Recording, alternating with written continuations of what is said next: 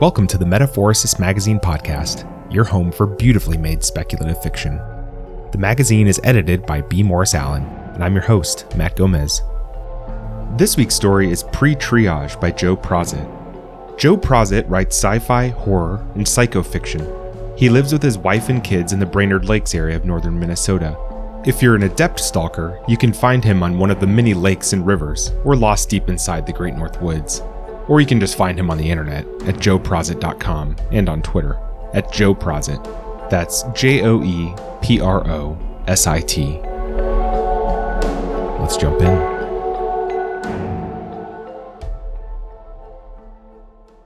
As of today, I'm a human crumple zone. I saw to that myself. The highway network will see my car and label me the perfect impact absorber. There was a time I thought I had things all figured out. I had a good job. I had plans, ambitions, goals. A house of cards sent toppling down when they pulled my job out from underneath me. My severance package, nothing more than a handshake and an escort out the door, told me exactly what I was worth. It was a rough year. A rough couple of years.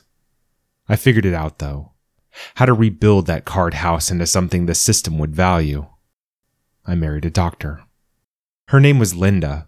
She had everything. A beautiful face, gorgeous eyes, wavy brown hair, long legs, and a knockout body. A great fashion sense, too. I got a lot of advice on picking out her clothes and accessories before I bought them for her. Her physical presence was the easy part. I built that from old car parts and a suede recliner I had in the garage. But she had a great personality, too. I spent hours creating her digital footprint and integrating it into her physical body via her cell phone and the biometrics I gave her. She wasn't just beautiful to my eyes. When I helped her turn on her phone, the network saw her face and her retinas and felt her 3D printed thumbprints the same as I did. But Linda went beyond just biometrics. According to her records, she worked the ER at a level 1 trauma hospital, donated to charities, and coached our son's soccer team. She was a great mother to all 3 of our kids. Luke, Jeremy, Abigail. They had lives too. I built them in the garage and integrated them into the network not long after Linda and I got together. They were enrolled in sports, wore cool clothes, had friends online, and streamed the newest hip music. Their faked school records weren't all straight A's, but they worked hard and really made an effort. So what if maybe they spent a little too much time on their phones playing games and streaming videos? I knew the metrics the network used to quantify the value of their lives, so I maxed theirs out. As far as the system could tell, we were the perfect family. Worth saving. I think it all went to hell the moment we trusted the computers to drive for us. See, back then, when I was working and all I had was my job, I was a highway systems engineer. I did the final coding on tying the whole highway network together. There was a lot of work to be done during the months before launch day, a lot of overtime. That was when I came across the pre-triage protocol. Never heard of pre-triage? Never heard of triage? It's French, meaning to sort. Imagine for a moment being a paramedic back when humans drove cars. You come upon a wreck and you and your partner have 10 patients. 3 are fine, bumps and bruises. 3 others are flatline dead. Of the remaining 4, 2 are so close to dying there is only a slim chance you could save either one. The other 2 you know you can save, but only if you give them all your attention. Whom do you treat? The 2 who have the best chance of being saved, right? You'd play God, and you would decide, these people will live, and these people will die. That's triage. It's no different nowadays. Only we programmed the network to decide instead of the paramedics. And the network chooses before the first collision ever takes place. Say a deer jumps out on the road. As soon as it's detected, the network knows that the thing that should not happen is about to happen. There's going to be a wreck. A nasty one, too. A pile-up. People will surely die. So what does it do? Pre-triage. Some cars become impact absorbers, while others are spared. It becomes a numbers game. This car has 5 passengers, and this car has 1. This car is carrying a happy family and a Nobel Prize winner. This car is carrying a single out-of-work engineer with a drinking problem. These people live. This one dies. For the good of others, your car just might decide that you should die. That's pre-triage. So my plan began as a way to stay safe on the highway. As the family grew, it was only natural for the network to see how valuable we were. Instead of being a lone washed-up programmer clinging to the bottle, I was a husband and a father. I was a good one, too. My wife was a respected doctor, advanced in her field. Our kids had real potential. I poured hours of attention into them, making sure they'd make the most of it. In the end, we had a measurable, quantifiable benefit to society. Most people wouldn't recognize it at first glance, but I saw how special my family was, and the network saw it too. It was right. This was about more than just me staying alive on the highway. It was about raising a family that trusted and needed me, regardless how some bank of computers scored the value of our lives. Between you and me, by the morning we met, I'd stopped worrying about highway safety. I was enjoying spending time with my family during aimless rides along the highway. The network was performing flawlessly. Road travel was more efficient than ever before. More cars on the road. Higher speeds. Shorter commutes. Highway fatalities had dropped 95%, and the network enjoyed a near-perfect customer satisfaction rating. By April 5th, 2025, I didn't worry about 50-car pileups anymore. Nobody did. I read the police report. It was an unsecured load that started the accident that morning. Some trucker didn't inspect his tie-downs before hitting the road.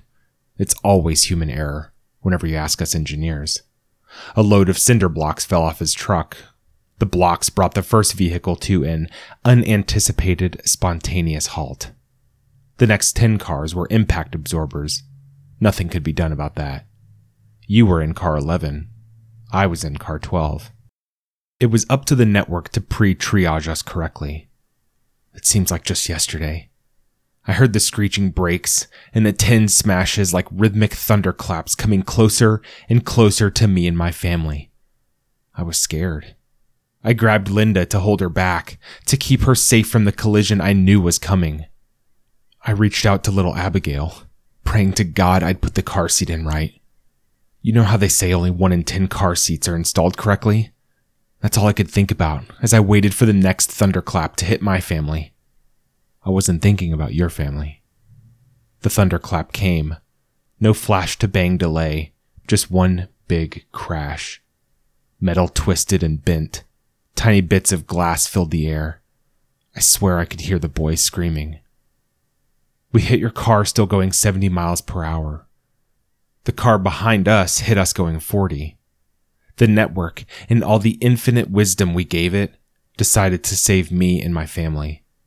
When the impacts had been absorbed, when the tires stopped squealing, when the glass and bits of metal settled on the blacktop, when the frame of your car collapsed and mine remained rigid, we ended up okay. Linda was scared but not injured. The boys were crying, and I was happy to hear it. It meant they were still in one piece, thank God. Abigail, I thought maybe she was hurt. She was so quiet. Panicked, I unbuckled and crawled over the seats to see inside her car seat. And there she was, pretty as an angel, as healthy and happy as the day I built her from a baby doll, an old laptop, and steel springs. My relief was infinite. I cried and held them all close. I can't say how long we stayed in the car, just holding each other and thanking God we'd made it through okay. It wasn't until the rescue crews opened our door with the jaws of life that I got out and saw the rest of the accident. They checked me out, saw I was okay, were confused about my family, but triaged them as not needing any medical attention. Then they went to your car. I was standing on the shoulder of the road when they extricated you and your fiancé. You were unconscious, but mumbling her name. That's how I know it. Abby. That's what me and Linda called our baby for short. Abby. When they pulled her out, your Abby, she came out like jello from a mold. Loose, like there were no bones left in her body. Blood everywhere. Her blonde hair was matted and stained dark. There was no sentience in her movements. Her limbs and head went where the firemen moved them, or where gravity pulled them. There was no will left in her body. No life. I'm glad you weren't awake to see it. I can't get the image out of my head. I'm sorry. I can't look at my family the same way after that day. I can't look them in the eyes. I'm too ashamed of myself. They're too beautiful, and I'm too... I bet your Abby was beautiful too. Before the accident. I'm sending this to let you know I deactivated the sensors in my car. I'm not carrying any electronic devices. Understand that I knew exactly what I was doing when I first put my family into a car, and I know exactly what I'm doing now. Now, when I drive, the network will see my car as being empty, like I'm not even there. It will see me for exactly what I'm worth. A crumple zone. An impact absorber. I took your fiancé from you. I took all the potential you had for a family, so I'm sending you mine. They're in a car now, heading to your home over at 2600 Juniper Street. I got your address from the police report. I hope you don't mind. Linda is a great partner. The boys, they're just amazing kids. I know you'll think so too after spending some time with them. And my Abigail. I took your Abby from you. I hope mine fills that hole, even just a little bit. Think of her as your Abby reborn. She's my gift to you. I'm going out on the road now. I got plenty of fuel and plenty of booze to keep me on the highway for a while. I figure eventually the network will use me for what I'm worth. I trust it to administer justice. I have faith in it now. That's all I gotta say, I guess. Just that I'm sorry. That, and please take good care of my family. That was Pre-Triage by Joe Prosit. Thanks for listening. If you'd like to read or listen to more speculative fiction, visit us online at magazine.metaphorosis.com or on Twitter at metaphorosismag.